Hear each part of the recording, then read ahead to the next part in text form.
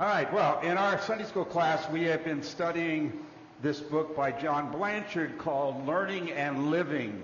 So, as you can see from the title, it is a book that begins with learning the Christian life and what it means to be a Christian and how one becomes a Christian, and then living the Christian life. And we'll be looking at that here in a minute.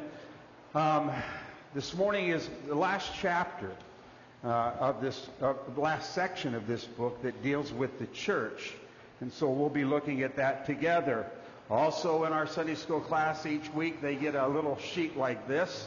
It has review questions, and then it has questions with regard to what we are studying. I have collected these every week and plan to make a notebook out of them so they can have a notebook that will go with this book. So that's sort of a summary of what we've been doing in the class downstairs when we're together. So we usually start out with a few review questions, and much to Jenica's chagrin, I've cut them back a little bit. I say that because she studies and she's ready to try to answer those questions. And so we go over some of them, and so just let me look at them writing here. That's a good sign. Apparently they've been listening and learning. So let's go over the review questions real quick, and then we will get into the lesson itself. One of the areas that we've talked about is temptation as we live the Christian life. And the review question is, God tests us in order to help us stand, whereas the devil tempts us in order to make us fall. All right? So God tests us in order to help us stand, and the devil tempts us in order to make us fall. And then we've also talked about bearing fruit. Living the Christian life includes bearing fruit, or bearing. I give them one of the answers now. But in John 17, the Christian is to bear fruit and to bear witness. All right? They're to bear fruit and they're to bear witness. All right? Then we talked about a fruitless Christian, a Christian or a professing Christian who bears no fruit. And so this question is, a fruitless person is not a failed Christian, but a false one. A person who professes to be a Christian but doesn't bear fruit in his life is not a failed Christian, but a false one. And then we talked about how in bearing fruit, God prunes us to help us bear more fruit. And the two things that God uses to prune the believer is His sovereign will, things He brings into our lives, all right, helps us to bear fruit. What's the other thing? His Word. Very good, Jenica. His Word. All right, those are the two means by which He prunes the believer. And then we talked about the importance of the Bible in living the Christian life. So the question is, what is the Bible? The Word of God, all right, God's Word to man. We talked about how we're to approach the Bible. In James chapter 1 and verse 25, there were 4 steps in approaching the Bible. They were, all right, meditate, memorize, and master. The first one was to mark it, to look. He who looks into the perfect law of liberty. So we're to look or mark it, meditate upon it, memorize it, and master or do it. All right. Then we talked about prayer and the importance of prayer. How could we define prayer?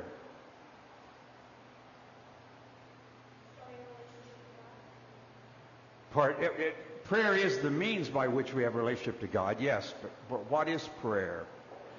Let me put it this way. If the Bible is God's word to man, then prayer is man's word to God. All right? Prayer is important in living the Christian life. We've talked about The Lord's Prayer. It's a great example to teach us how to pray. The disciples could ask a question, they asked, teach us to pray. And the Lord gave them his prayer. And so there are 3 areas covered in the 6 petitions of the Lord's Prayer. What are they? I'm sorry? No. See, this is just last week's. You've only gone over it once. Repetition brings about good things. First is this, that his glory might be seen. That his glory might be seen. Second, that his goodness might be shown. And thirdly, that his grace might be sent. His glory seen, his goodness shown, and his grace sent.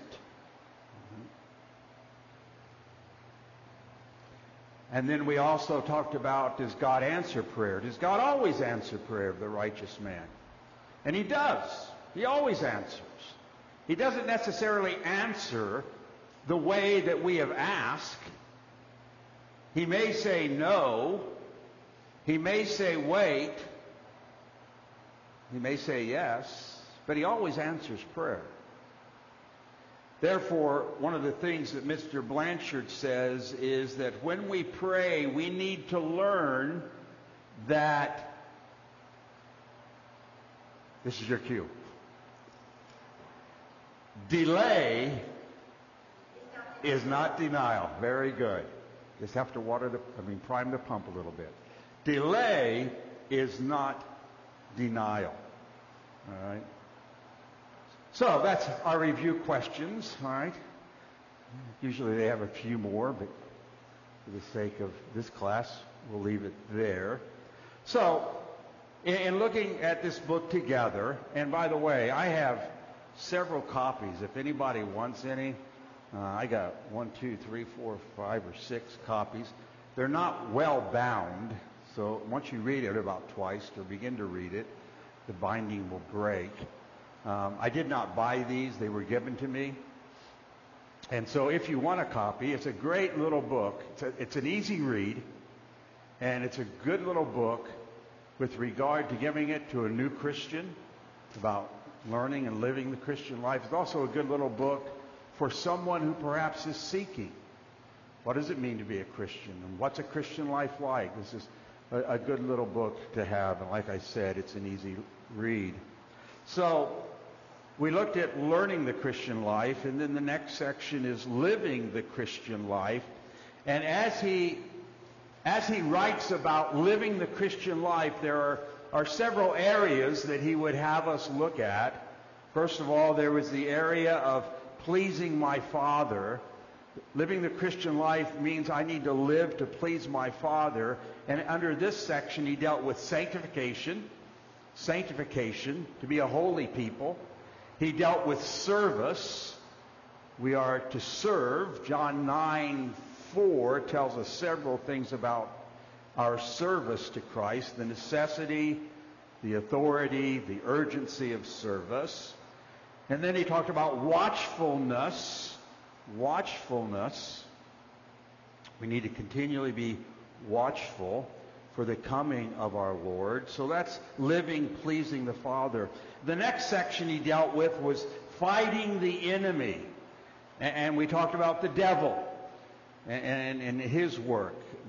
The most extraordinary being in the whole world other than God is the devil. We talked about temptation. So we talked about pleasing the Father, fighting the enemy. We talked about following the Savior. And under that, we mentioned fruit bearing. And we mentioned witnessing. As a believer, living my life for Him, I need to be bearing fruit, love, joy, peace, long-suffering. I need to be a witness. I need to be pointing men to Christ. I need to be doing that. And then we talked about doing our duty, doing my duty. And with that, we talked about the Holy Spirit and the work of the Holy Spirit to aid us in doing what God has commanded us to do. And then we talked about the will of God. The will of God, obeying, knowing what is right and wrong. God gave us a conscience. We talked about our conscience that tells us what is right and wrong. And even though we can dull the conscience, we can't always rely upon the conscience, but we do have the Word of God that is to show us His will. And then finally, we came to the section of enjoying my fellowship. Living the Christian life is enjoying my fellowship, my relationship with God. And so we talk about three things here. We talked about the Bible, God's written word, His final authority, teaches us how we ought to live this life, and how we ought to live it with confidence, and how we ought to live it in a way that is right and good and holy.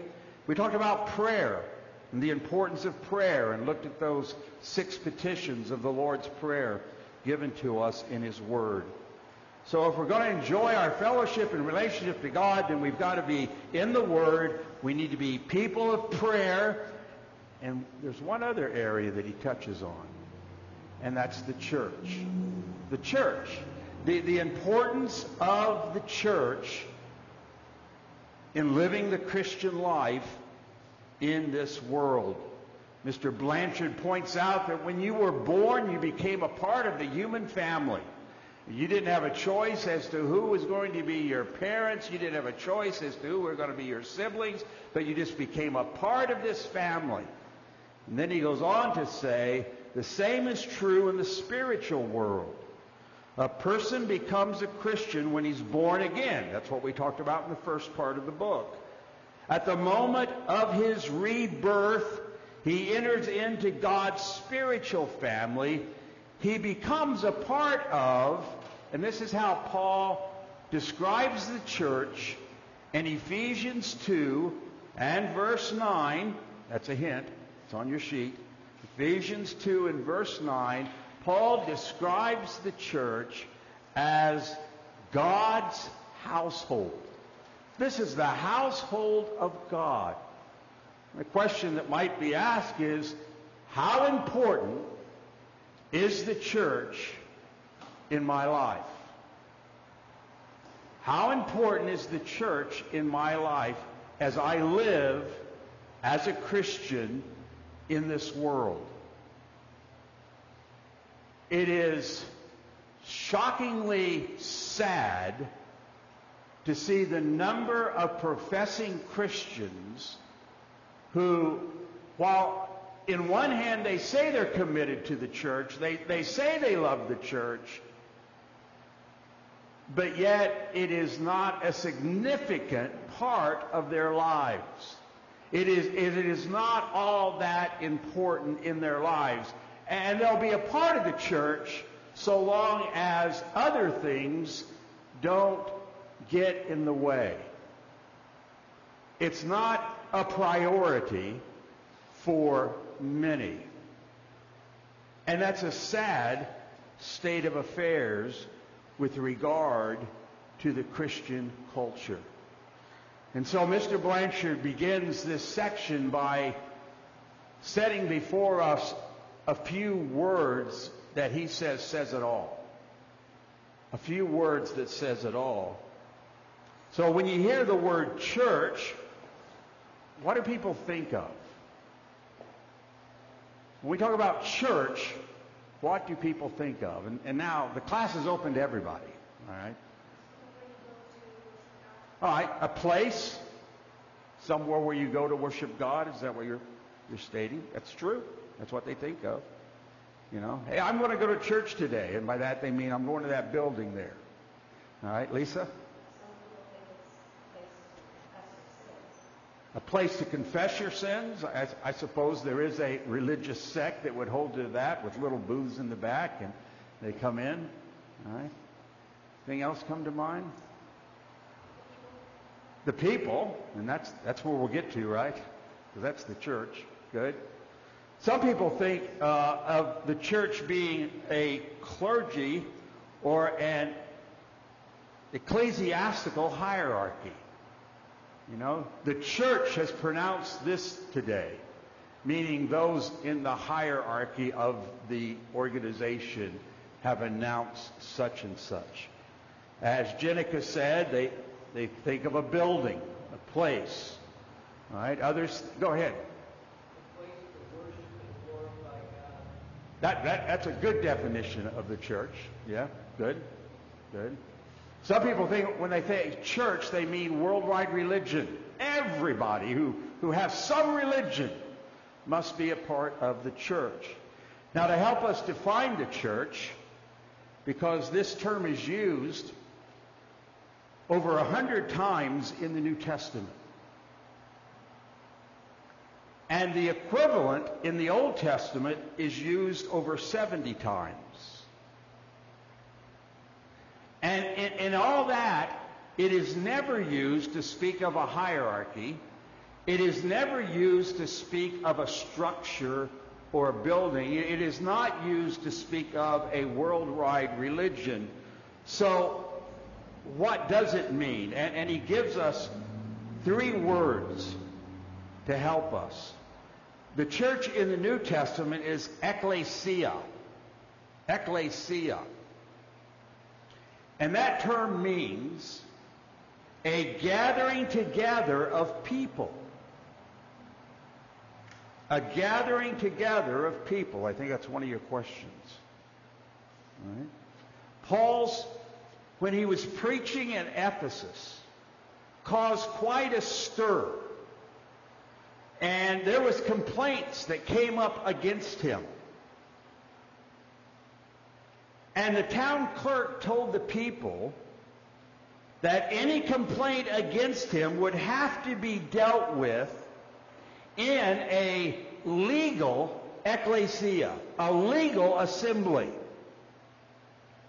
Acts chapter 19 and verse 39. You see, the word ekklesia is not necessarily a religious term or word, but often it was used to describe a democratic meeting of citizens and a gathering together of citizens for some civic meeting to carry out some civil affair. And that's what the town clerk says here. If you've got a complaint against Paul, when we come together, when we assemble as a community, raise your complaints there. That's ekklesia. Now, the Hebrew equivalent in the Old Testament is qahal, which comes from the root word meaning to summons, and sometimes is translated assembly. So it carries the same, it's the gathering together. Judges chapter 20 and verse 2. 1 Kings chapter 8 and verse 1. So it is the assembling together of people.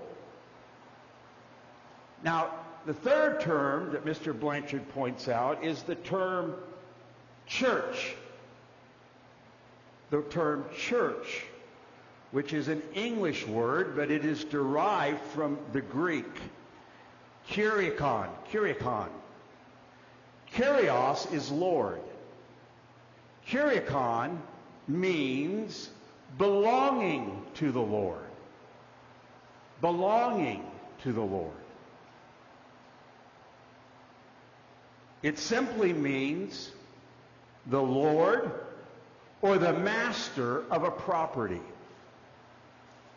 So Mr. Blanchard goes on now to say, with these 3 things, we have a biblical meaning of the term. And here it is. The church is a gathering together of people called out by the Lord and belonging to Him. The church is a gathering together of people called out by the Lord, belonging to Him. That's Mr. Blanchard's definition of the church. So it is an assembly of people that belong to God. It is the gathering together of individuals that belong to God and to Him. That is His definition of a church. So with that in mind, any questions or comments with regard to his definition or how we got there? Yeah, Wade? So where does the word synagogue fit in there? He didn't deal with the word synagogue. There's the question. Yeah.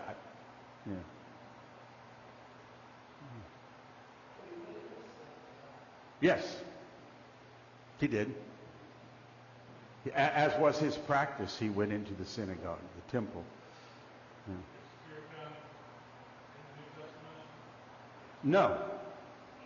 No. It is I think a Greek derivative of kurios or that sort of thing. But no, it doesn't. But it's where we get the term church.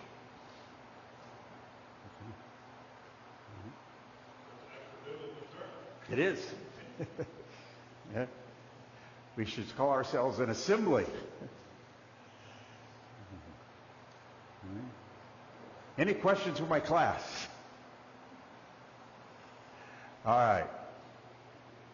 Then Mr. Blanchard goes on, and he shows us the importance of the gathering together of God's people, this group of people that belong to God. He demonstrates the importance as he uses two metaphors. He points out two metaphors in the Bible that speaks of this assembly that gathers together. And the first one is that they are living stones, a spiritual house. The Bible uses the metaphor of a building to describe the church. Look over to 1 Corinthians chapter 3.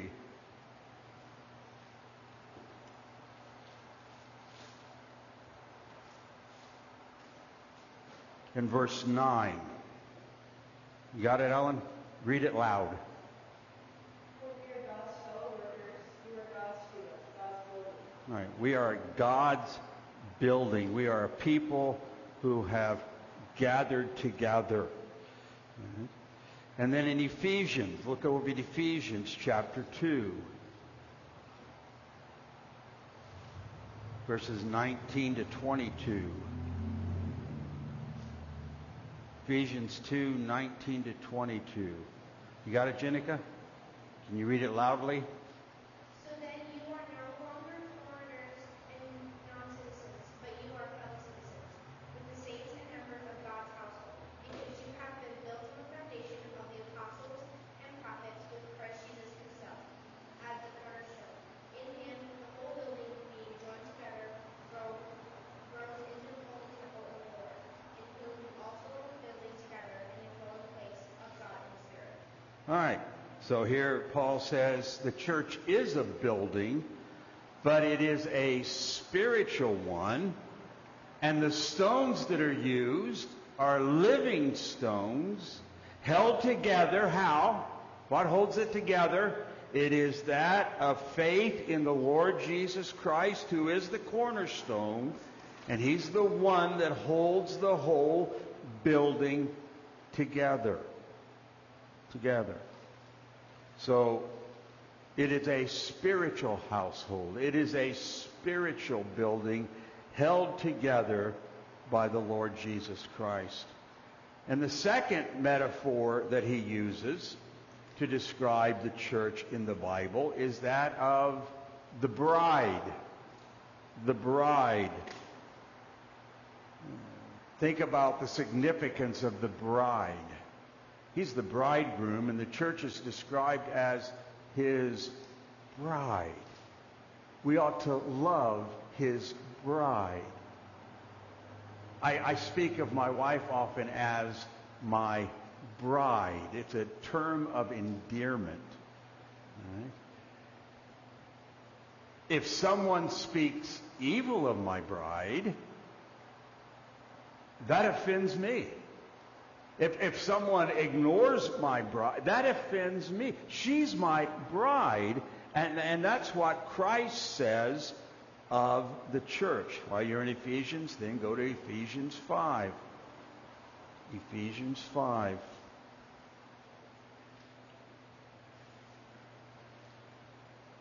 Verses 25 and 26. Are you there, Tristan? Want to read that for us? Husbands, love your wives just as Christ loved the church and gave himself for ourselves to sanctify her by cleansing her with the washing of the water by the word. All right. Husbands, love your wife. And may that reflect, as you love your wife, how Christ loved the church. It's a challenge to us as men. Does my love for my wife give a good demonstration of how Christ loved the church? If people were to watch me and how I love my wife, what do they learn about how Christ loves his church? That's a challenge. In the Old Testament, the relationship between God and his chosen people is also compared to a bride and a bridegroom in Isaiah chapter 54 and verse 5. Right. So when Christ died on the cross, it was not in hopes that some vague spiritual good might come about for the whole of mankind. He did it in order to release the church from sin and purchasing her as his bride. As his bride. In Acts 20 and verse 28 speaks of the church of God. And there I believe the term would be the ecclesia, the assembling of God and his people, which he purchased with his own blood. 2 Corinthians chapter 11 and verse 2, the church is Christ's chosen bride, the object of his particular love, with an eternal future of glory, better than any human can imagine. So this is his holy bride. We are a building that is joined together. We could say we're a household. We could say that we're his bride. All these things points to the significance of the church before God. So that's what Mr. Blanchard leads us to with regard to the metaphors used in the Bible comparing and describing his church. And then he goes on to speak about how many churches there are. How many churches are there? Were you pointing up? Or were you saying what? I think you're what? Yes. All right. There's only one church. Only one. And you may say, what? Did you not look on your way here and saw church building after church building after church building after church building? Yes, I did. And there are many denominations, and that's a whole different... Why are there so many denominations? And usually it's because people have a particular thing they want to emphasize, and so they become that denomination and so forth. But at the end of the day, there is only one church. And while that may be a strange thing to say when we think of the 100 different denominations and grouping of Christians, it's a reality. There's only one true church. And Paul calls that in 1 Timothy chapter 3 and verse 15, the church of the living God. It is the church of the living God. And that church consists of every true believer of the Lord Jesus Christ, past, present, and future. The church of the Lord Jesus Christ consists of every true believer, the past, present, and future. So there's one true church. We often speak of that church as the universal church, or we speak of it as the invisible church. As the invisible church. And that brings us then to that whole terminology of the visible church and the invisible church, or what we might say the local church and the universal church. The universal, visible church is the sum of total of all Christians throughout the ages. Right? That's the universal, the invisible church. The local church, the assembling of God's people in one location to, as Al mentioned, worship Him, is the local church, or the visible church. The visible church.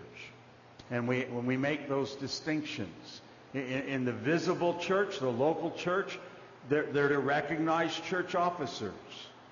In the local church, in the visible church, they're to engage in partaking of the sacraments.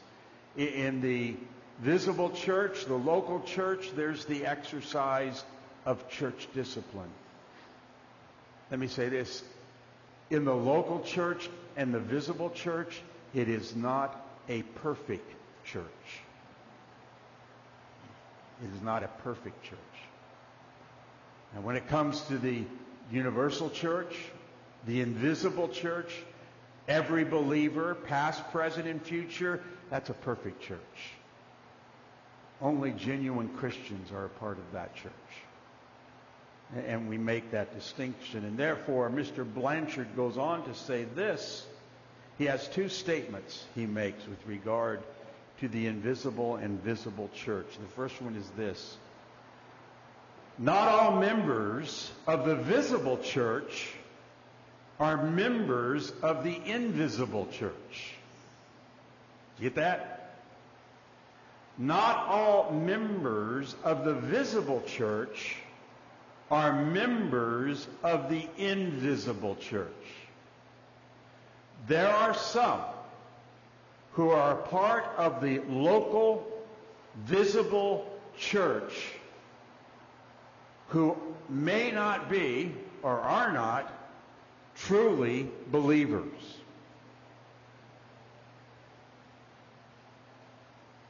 In Acts chapter 8, verses 20 to 23, we have this Samaritan magician named Simon.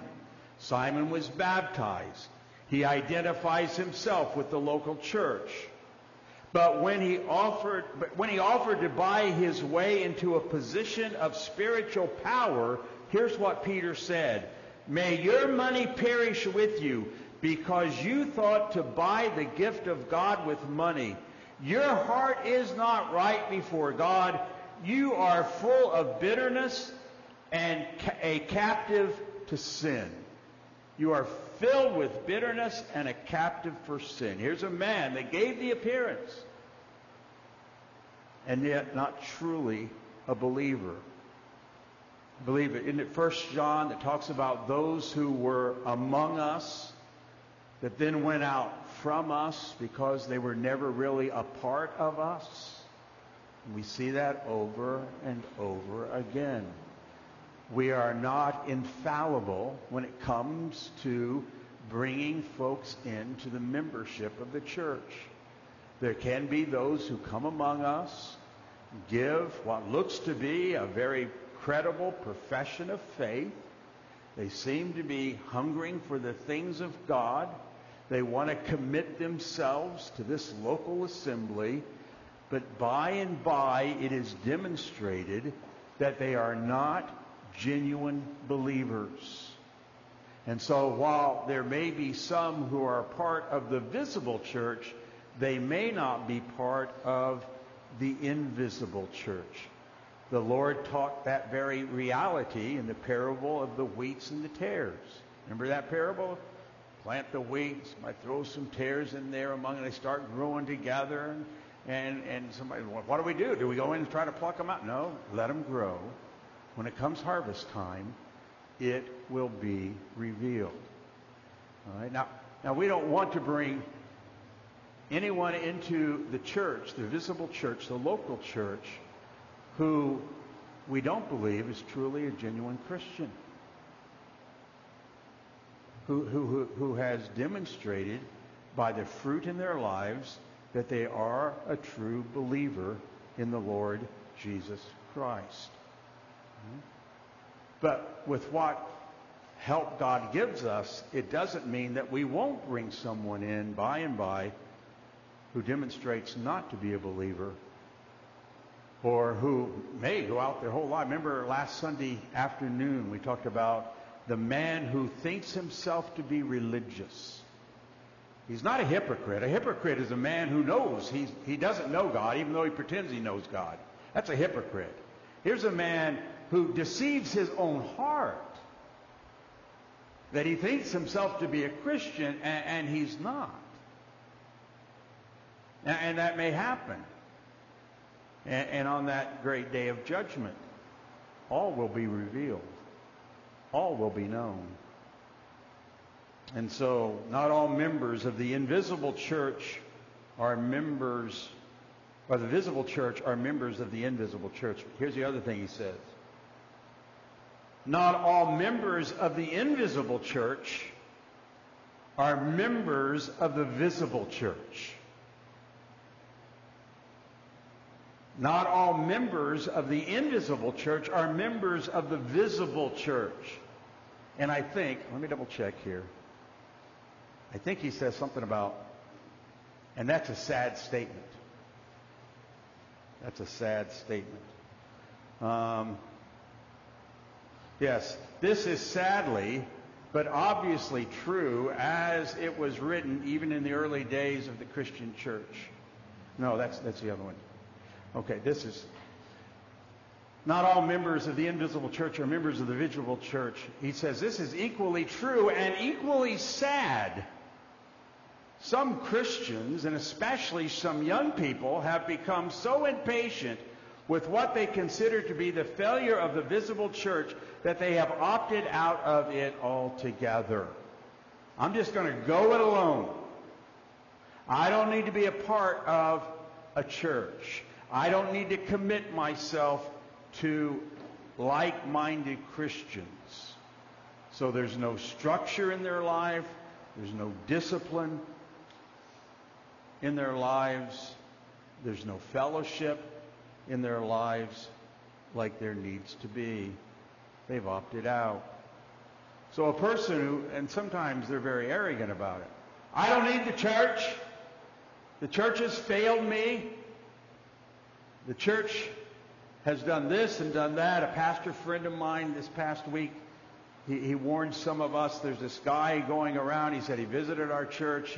He sat in our church, and then he walked out, and somebody walked out with him. They didn't know what was going on, and the guy, I'm so fed up with church, and your church is just like all the others, and caused a ruckus.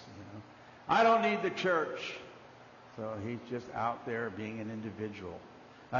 Another pastor was sharing with me of a family who has visited their church and has caused somewhat of a ruckus. And another pastor says, oh yeah, they were in our church not too long ago, and they were doing the same thing.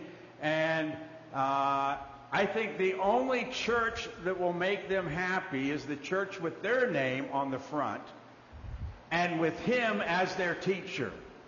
And so, they've left that church. I know at least 3 they visited this church. I know of 3 other churches. Now, they didn't cause a ruckus, thankfully, when they were here, but they just can't settle in. They can't commit. They can't humble themselves and be taught. And so, but it is important that we commit ourselves to a local assembly.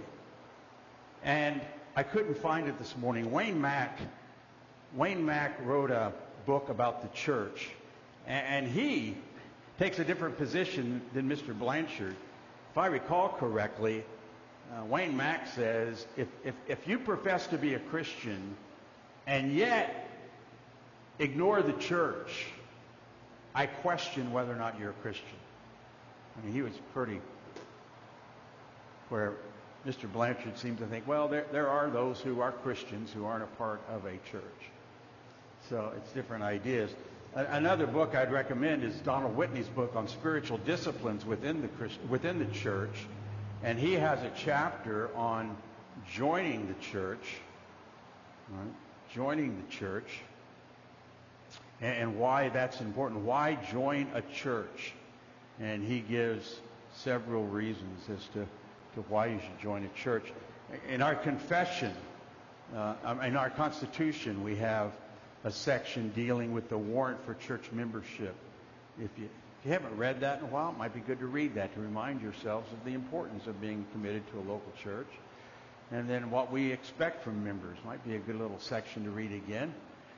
It's amazing to me how many people have read this, agreed to it, and then sort of gotten lazy with regard to doing it. But there that is. So we have that way. Well, my time's about up. The next thing we're going to get into was the New Testament way, and what are the identifying marks of a church. So with my class, we'll begin that next week. So put your names on the sheets, and I'll bring them back for next week. And so we'll probably cover them fairly quickly, and then my class will review a few things as we bring this study to a close.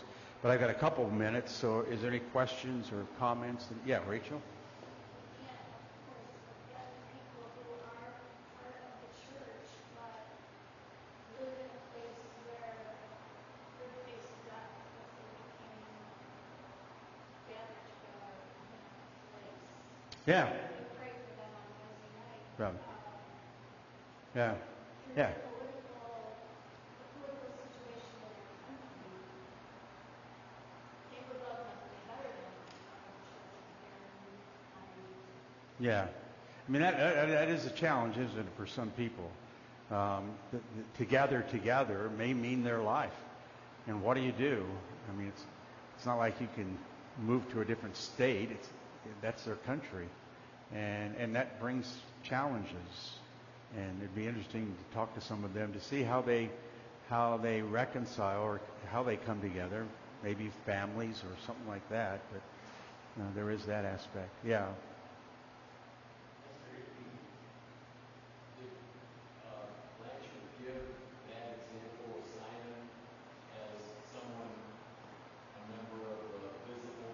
Yes. He gave that example. Did he give any biblical warrant whatsoever for the other position of if there are those who are invisible? Interesting question. Invisible? No, I don't know what those are. Well, could it be something like Rachel was just mentioning? I mean, that would be a challenge. I would say that's completely different. Someone who has a desire. Right. To prevent it Yeah. somehow or other, as opposed to somebody like people who were just talking about to make the circuit. Right. And must have the name of Yeah. the church, otherwise it won't be. You're saying that this example is an exception, perhaps, to what ought to be the rule for every believer. But And I would take the position as an actor. okay, all right, I understand that, and I would agree with that.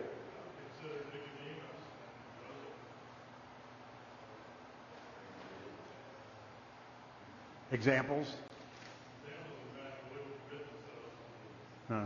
The only thing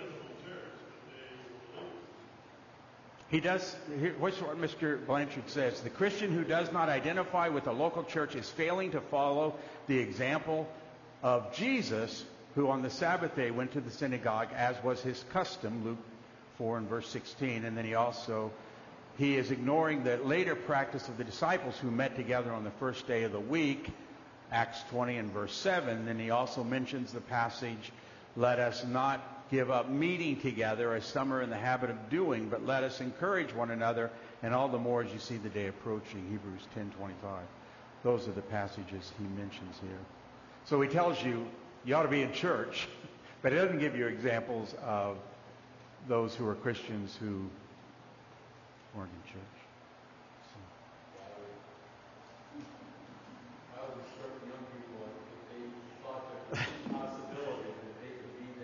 Young people, you have no excuse. Right? None. All right? Mr. Mack and Mr. Maudtry. All right? Yeah. Good. All right. I'm not sure what next week holds. I know Mr. Pickens won't be here. I'm not sure what Dr. White's plans are. So I may be back up here. I may not. We can finish it together. All right. Anything else? My time is up. Let's pray. Father, we do give you thanks for the church. We thank you for the local assembly of God's people who desire to worship you and give you praise.